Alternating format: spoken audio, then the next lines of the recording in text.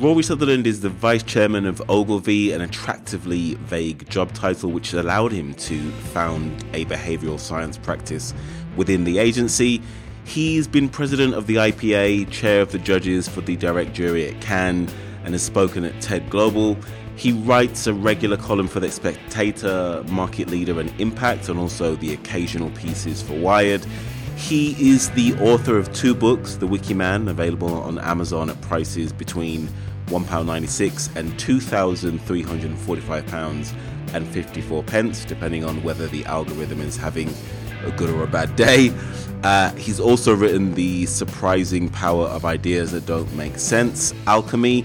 We discuss the innovation diversity brings within large enterprises, how we don't perceive the world objectively, how we deceive ourselves, how we've become too focused on efficiency as opposed to effectiveness, and the problem of fame and how things become famous. Enjoy the chat. Actually, your kind of winner-takes-all thing with fame probably explains a bit of what's generally found in brands, which is the brand leader enjoys a disproportionate advantage in terms of the number of people who buy and the frequency with which they buy. Definitely. So more people buy, and the people who do buy more often. And that's again a case where, it proves, by the way, that those kind of winner-takes-all effects with brands prove that economics is kind of wrong. Because there's patently, when you get any kind of curvy distribution like that, there's something happening that isn't linear. Sure. You know, there's a feedback loop going in, and it's kind of fame breeds fame. And the Mona Lisa was that classic case, wasn't it? Where so what was it? It was about 1910 or something. It was nicked. Was it? It was in the. It was stolen a few times. It was stolen twice, and it was defaced. So I think someone threw paint at it when it finally came back into Italy.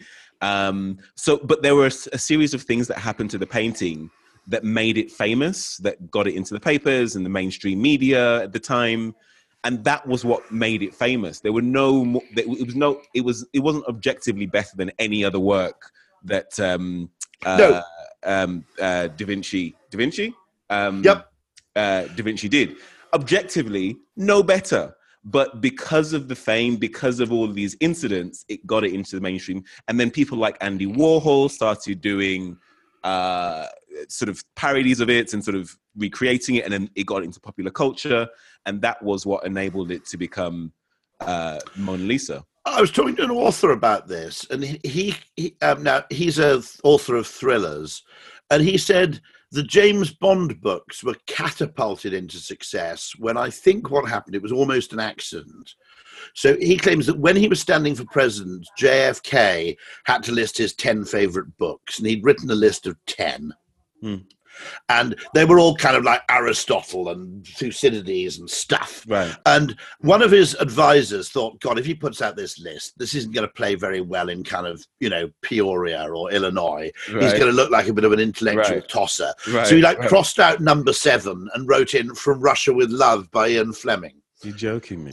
But no, I mean, there are extraordinary cases where things that have tipped are the result of one or two really lucky accidents.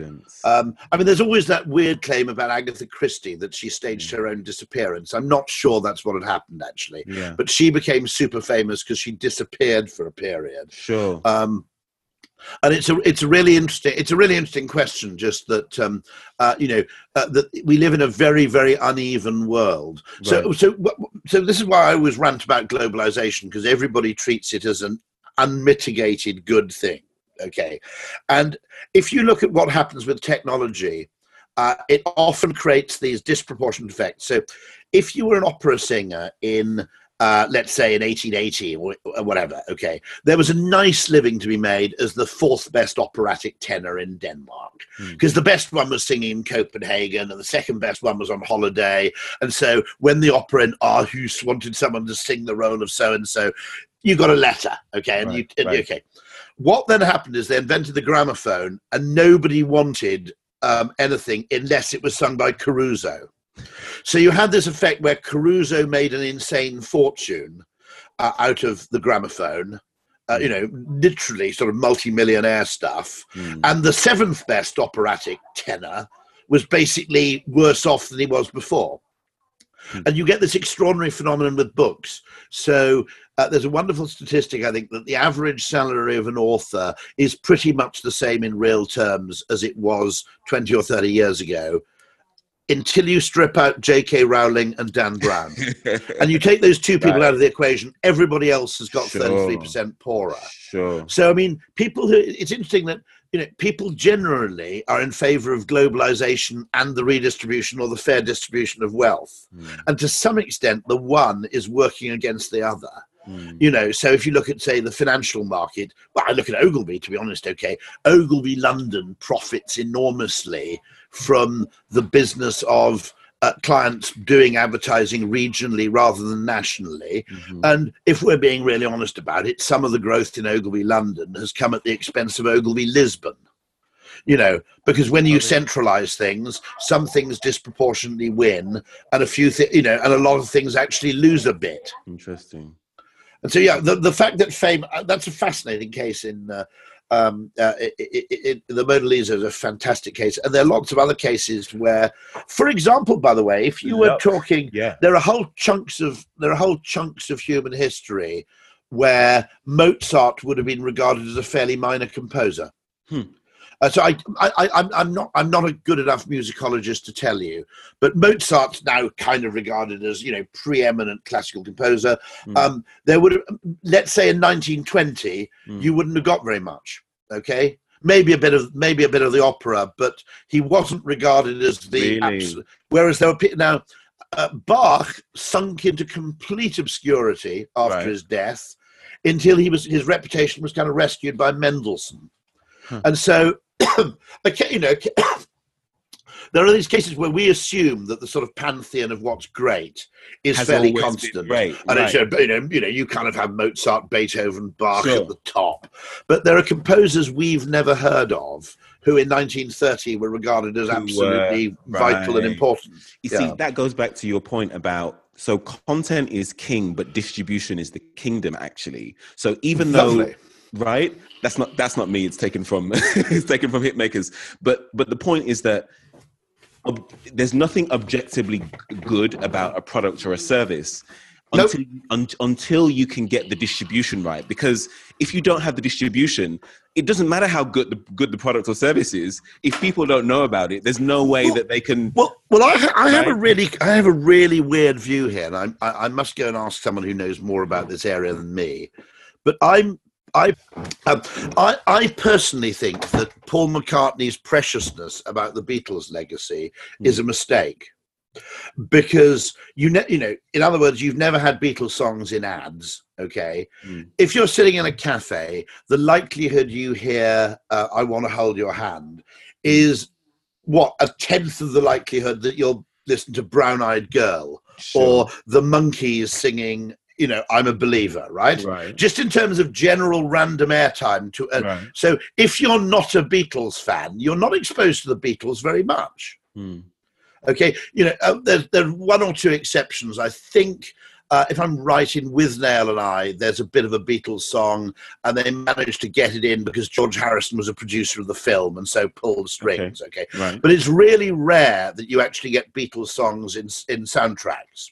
And my view is that I understand why they're doing it, because they want to kind of preserve the fact that they're kind of fundamentally different from any other act of the period. I think if you contrast that with ABBA, who are producing Mamma Mia, for example, and so on, I personally think it's a terrible mistake. Yeah. I know it's a weird thing to say, but I think that preciousness in the long term is actually going to prove a mistake. Now, okay, I'd love to debate that with other people, but I think you've got a really good point. Because if you think about it, just the number of times you're sitting in a taxi and you hear a Beatles song, the number of times you hear a Beatles song without consciously choosing to listen to one is actually much, much rarer. Brown Eyed Girl is basically, one that's played one time in 20 on any radio station. So you think the Beatles will fade out of popular consciousness after a period of time? Well, the mythology will survive, but the actual music, You've got to remember that you're survive? How can the mythology survive if the music doesn't exist? If the music exactly, no, I mean, they'll always be considered the greatest pop group of the '60s, maybe. But I'm always thinking, look, you've got to actually win over a whole new audience every generation. Sure. And by being really kind of, no, we won't, we can't possibly have this in an advertisement. I wonder if it's not a big mistake. Because, if you think about it, there's a wonderful case of ads have entirely rescued musical careers. Percy Sledge, I think, was rescued by BBH. I'm fairly sure that they couldn't even track him down, that his song had gone to #1. This is When a Man Loves a Woman. His song had gone to #1 in the UK. Much to his complete bemusement, they said, you've actually got a stack of money due to you. And he goes, why? Because your song was featured in an ad in the UK. Sorry, I was going to say we should probably start the recording of the podcast. I'm going to use. Well, I'm recording all of this. Fantastic, thank you. I'll use this as well. But can we do the intro and then I'll ask a few of my standard questions and then because I really want to get specifics of the book, if you don't mind. But this has been fantastic. If you can send this to me, that would be great. No, I'll send the whole lot. Yeah, no problem. Awesome. Okay, so I'll count you in 3, 2, 1. Rory was previously a copywriter and creative director at Ogilvy for over 20 years, and having joined as a graduate trainee in 1988, he has been president of the IPA, chair of the judges for the direct jury at Cannes, and he's spoken at TED Global. He writes regular columns for The Spectator, Market Leader, and Impact, and also occasional pieces for Wired.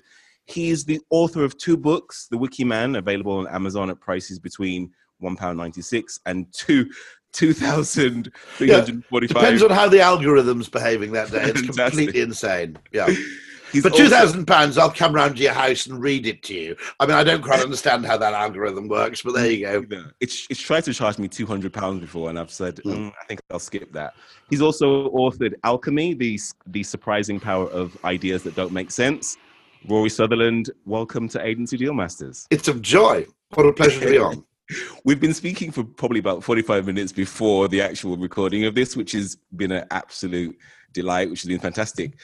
Your book, I want to talk about your book because it's Alchemy, not Wikiman, the expensive one. I'm a huge fan of the book. It's one of my favorite things because it combines behavioral science, evolutionary psychology, marketing, essentially why we do what we do, why we are who we are. And there are essentially 2 models that you present in the book. The rational, logical, rule-based way that we think, which is what economists and left-brain thinkers think the way the world works, and magic or alchemy.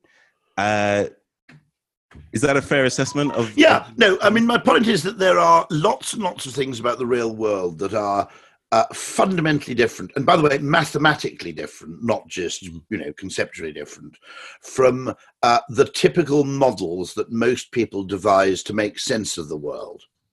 And so the relationship of what you might call rational models of business to reality is a bit the same as the relationship of the tube map to geography.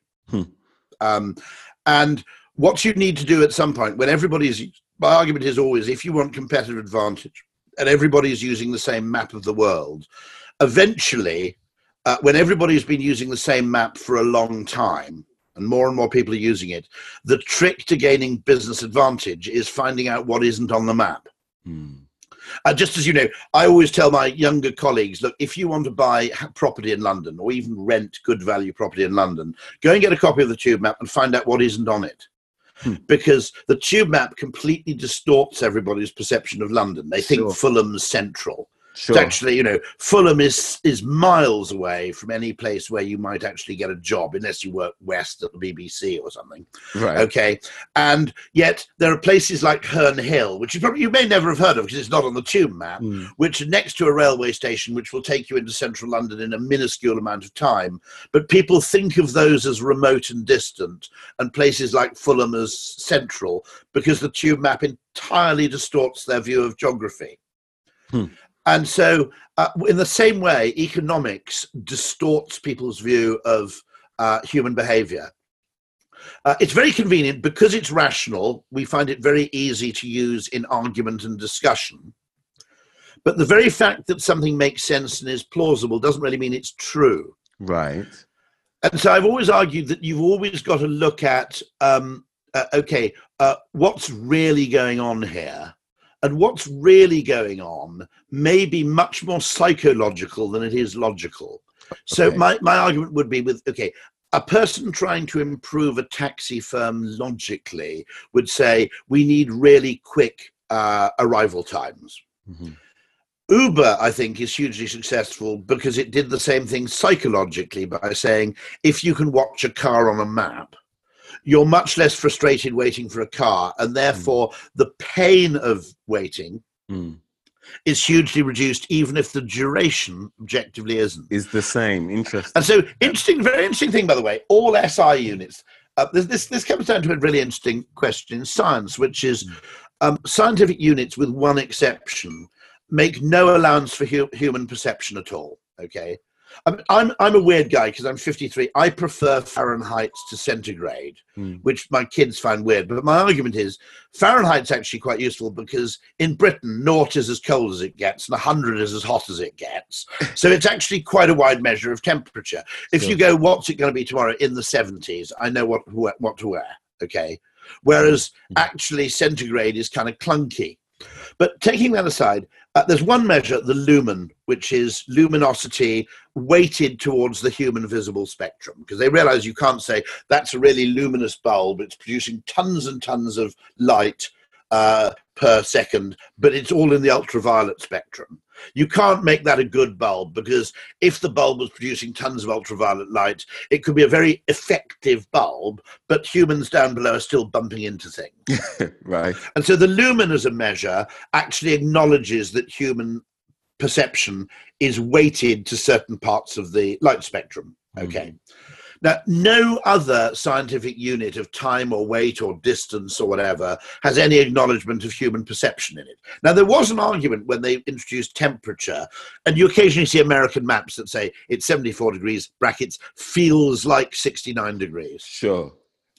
And the point about that is how a temperature feels to a human does not map neatly onto what the actual temperature is as measured by a thermometer. I see. And they had this argument, and some people said, look, actually, you need to take account humidity, wind speed.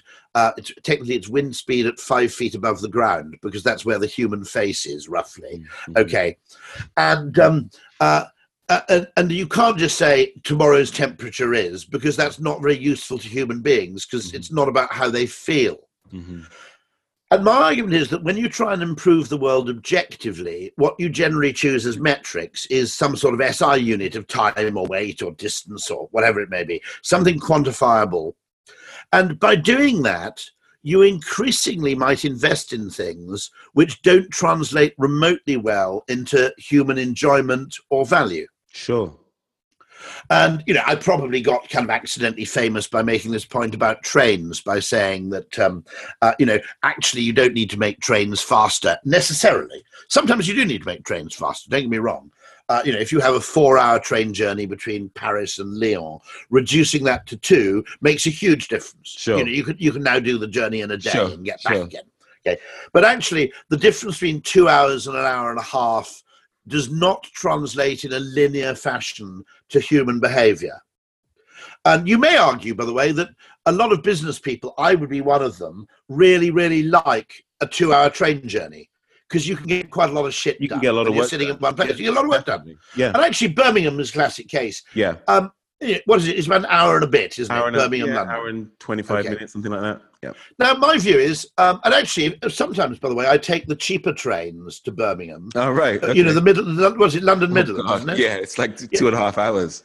Why would you do that to yourself? Well, no, because actually, if there's Wi-Fi on the train, and there's a really cheap advance first ticket, and my meeting isn't until 12. Sure. My argument is I might as well get one of those. I'm saving 50 quid versus Virgin. Sure. And it takes you into Snow Hill, doesn't it? One of those. They go, yeah. And I kind of go, well, actually, I can get quite a lot of shit done in those 2 hours. And, now the point I'm making is that depending on context, those SI units may be good measures of improvement, and they may be terrible. So, Sure. I mean, another example where time is a terrible measure of improvement.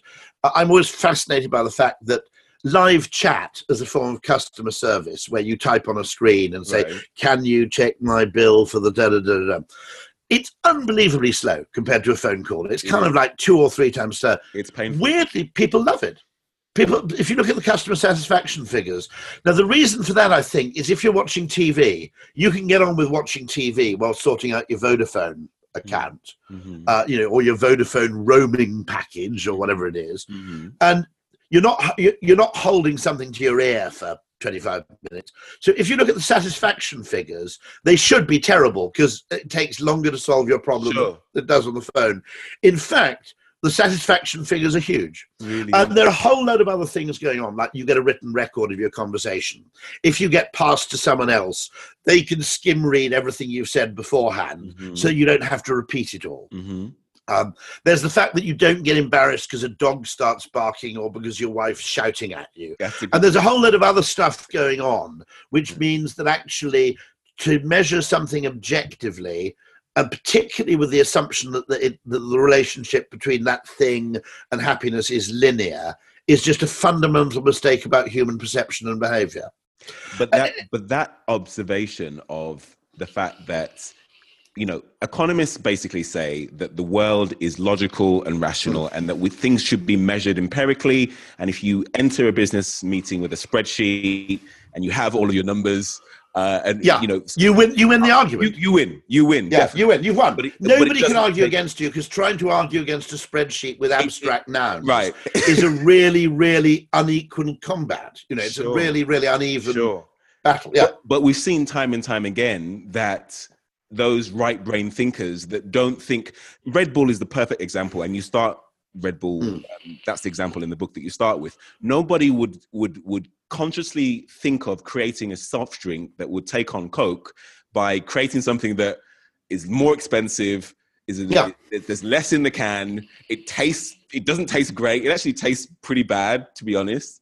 I mean, it tastes kind of. I don't know. It's complicated. It's a bit like wheatgrass. Wheatgrass tastes weird, but because it tastes weird, we think it's good for us. And in anything which you're looking for pharmacological effects or psychological effects or psychotropic effects rather than simple refreshment, our frame of reference changes according to expectation and context.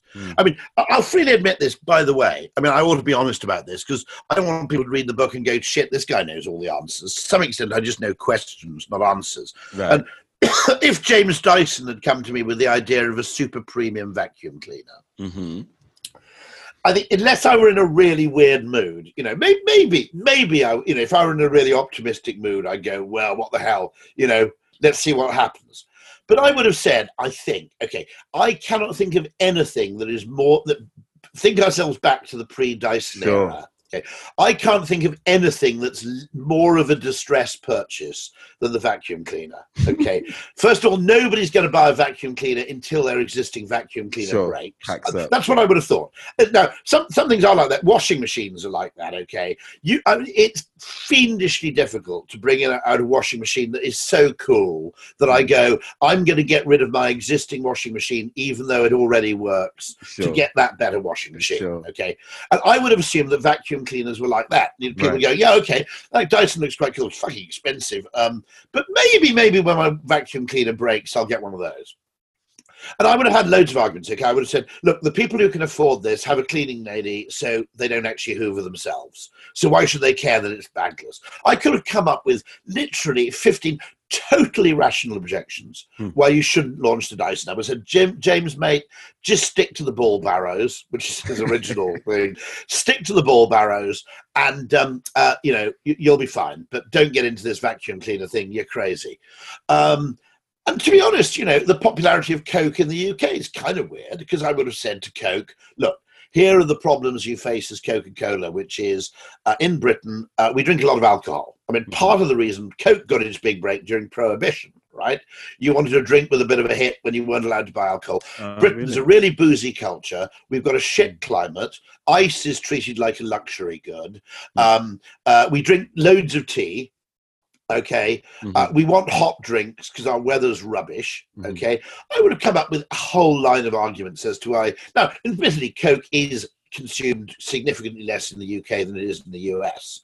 But I would have, I could have predicted failure for that. I would have predicted minuscule success for the Dyson, because I would have said, look, it's a distressed purchase, mate. Your vacuum cleaner breaks, you go out, you go, well, that one seems to be vaguely tolerable and it's a reasonable price. The idea of getting someone to spend £500 on all these things. Now, my dad, who's fairly stingy in most ways, okay, has two. I genuinely don't really understand what's going on. Okay, I mean, what was his reason? What was his argument? I think, in fairness, I suppose the cordlessness thing really does appeal a bit. Okay, but I'm not entirely sure. I mean, it strikes me as it is genuinely. I mean, there is a logic to having two, one upstairs, one downstairs. It's not like he has a stable of Dysons all in the same place. Because I think today I'm going to take out the DS09, for a bit of a run. Okay, but I guess what I'm asking, but I would never have predicted my dad would have bought one of those things. So why has the Dyson become as popular as it has become? What's the reason? Well, I don't know. One of the things is, I think that the very fact that it's transparent is much more important than people acknowledge. So maybe vacuuming is much more satisfying when you can see the dirt you've removed from the carpet. Maybe it's because you can leave a Dyson out and it kind of looks cool, whereas you've got to put an ordinary vacuum cleaner back in the cupboard. Definitely. Maybe it's because, now this is total, by the way, I'm totally hypothesizing here. I have no evidence for any of these assertions. It might be because, and this is one of my theories, that you don't get an endorphin rush from mid-market retail. Okay. And my argument is that if you've got to buy something, there are areas of activity where people would say, this is where I think M&S clothing suffers. Okay. Because you get a hit from TK Maxx, you get an endorphin rush. Are you a TK Maxx fan? I've been to TK Maxx, but I understand why. Yeah, no, it's kind of like that kind of, hold on, it's 29. Right. Oh, whoa, shit, okay. Of course, now, it's a no-brainer, right? It's and then you also get a hit from overpriced retail, because it's kind of because I'm worth it, to use the L'Oreal phrase. Sure. And it may be that you go, I've got to buy a vacuum cleaner. Oh, God, it's 200 quid for a distressed purchase. But on the other hand, if I spend 400 quid, I actually get something that's quite exciting. Sure. I mean, there could be that. So, I mean, so the argument is, I always tell this story. I'm sorry if anybody's heard it before. I went shopping for bed linen with my wife, and I kind of said after half an hour, look, can I make you a deal here? Can we spend one of two amounts here in this shop? Nothing or a lot. And my wife said, well, that doesn't make sense. Why are you saying that? And I said, look, because I'm kind of okay with our existing bed linen. I don't get into bed and go, God, this is disgusting. It's not made out of Hessian sacking, right? It's kind of all right. Right. And I said, look, if we merely spend 200 quid and have more of the same, right? Okay, then I've spent 200 quid, which I could have spent on a drone. And I've got bed linen that's kind of the same as our bed linen. Well, why do I want to do that? On the other hand, if we go and spend big, I can get excited by thread counts, tog values, mattress toppers. I don't know. I mean, I don't know, the down of Canadian geese plucked by Alaskan virgins or whatever it might be. I mean, it all goes into that level, and then suddenly it gets really exciting because it's all gone weird. And so, I get a bit of a kick from that, because I go, ooh, mattress topper, high tog value, so 1,000 thread count. That's really interesting, because all those things are placebos, essentially. They are built into the products. They're not objective things that we can measure and taste and touch. They are things that have been built in either consciously or unconsciously by the marketer or the product developer to kind of make the product more appealing. So let's talk about placebos, because you have a really interesting argument in the book where it actually says that marketers should bill placebo. There's nothing wrong with actually having a placebo, and actually doctors... No. Right? If it works, we have to have this argument in medicine, because they try and correct for the placebo effect. And I would argue from a pure question of efficacy in medicine, you should try and maximize the placebo effect. So if making the ritual weird, for example, I always thought that, araldite had a strong kind of psychological placebo effect because you had to mix it. Now, maybe if you had a drug where you had to mix it and it fizzed in an exciting way. So interestingly, most foam in detergents is there for show. Okay, so the bubbles used to be part of the actual process. Now they add surfactants to washing powder, basically because people see the bubbles and go, it's cleaning my clothes. Right. Okay, it must be good. In the same way that you want your shampoo to lather up. Sure. I'm sure you could produce a perfectly efficacious shampoo that didn't lather up in the same way, but we'd feel it was all wrong. Exactly. We go, this isn't working at all. Same thing with toothpaste. Right. Yeah, toothpaste, all that sort of stuff. And so there's a fascinating thing there, which is the extent to which medicine would regard it as entirely anti-scientific to try and maximize this effect. Psychologists might say, well, anything that dupes the body into thinking it's being healed, which has therefore positive confirmatory effects, might actually be worth adding, even though it's a placebo effect, not a pharmacological effect. Sure. Well, so I think that's really, it's really simply a debate. Look, if I jokingly said of the Labour manifesto, I said every marketer on principle should be opposed to 50% tax because it should be 49.99%. Right. Okay. And people think I'm joking, but I'm not entirely joking, because the point of the tax take is to reduce disincentives to work while raising as much tax as possible, okay? Sure. Roughly speaking. Okay, now, psychologically, if someone says, do you want to do this thing for £1,000 and the government's taking half, it's going to feel more expensive, 50% tax, than 49.99, even though the difference is only a few pence. Sure. And my argument is, well, look, if you want to reduce disincentives to work, actually set it at 48%, not 50. Because 50 is a psychological barrier when you think about it, which is that, okay, everything I bloody well do, okay, it used to be, whatever happened, everything I did is I got something and the government got a bit less, right? Okay, when you do hit 50%, that is a kind of, oh, shit, bloody hell, divide that by 2. Right. What's the point? And so it seems to me that genuinely that people will go, well, that's just silly, you're playing with marketing. I'm going, but the point is the behavior. The point is the resultant behavior. It's not the cause of the behavior. And acknowledging that people aren't, strictly speaking, economically rational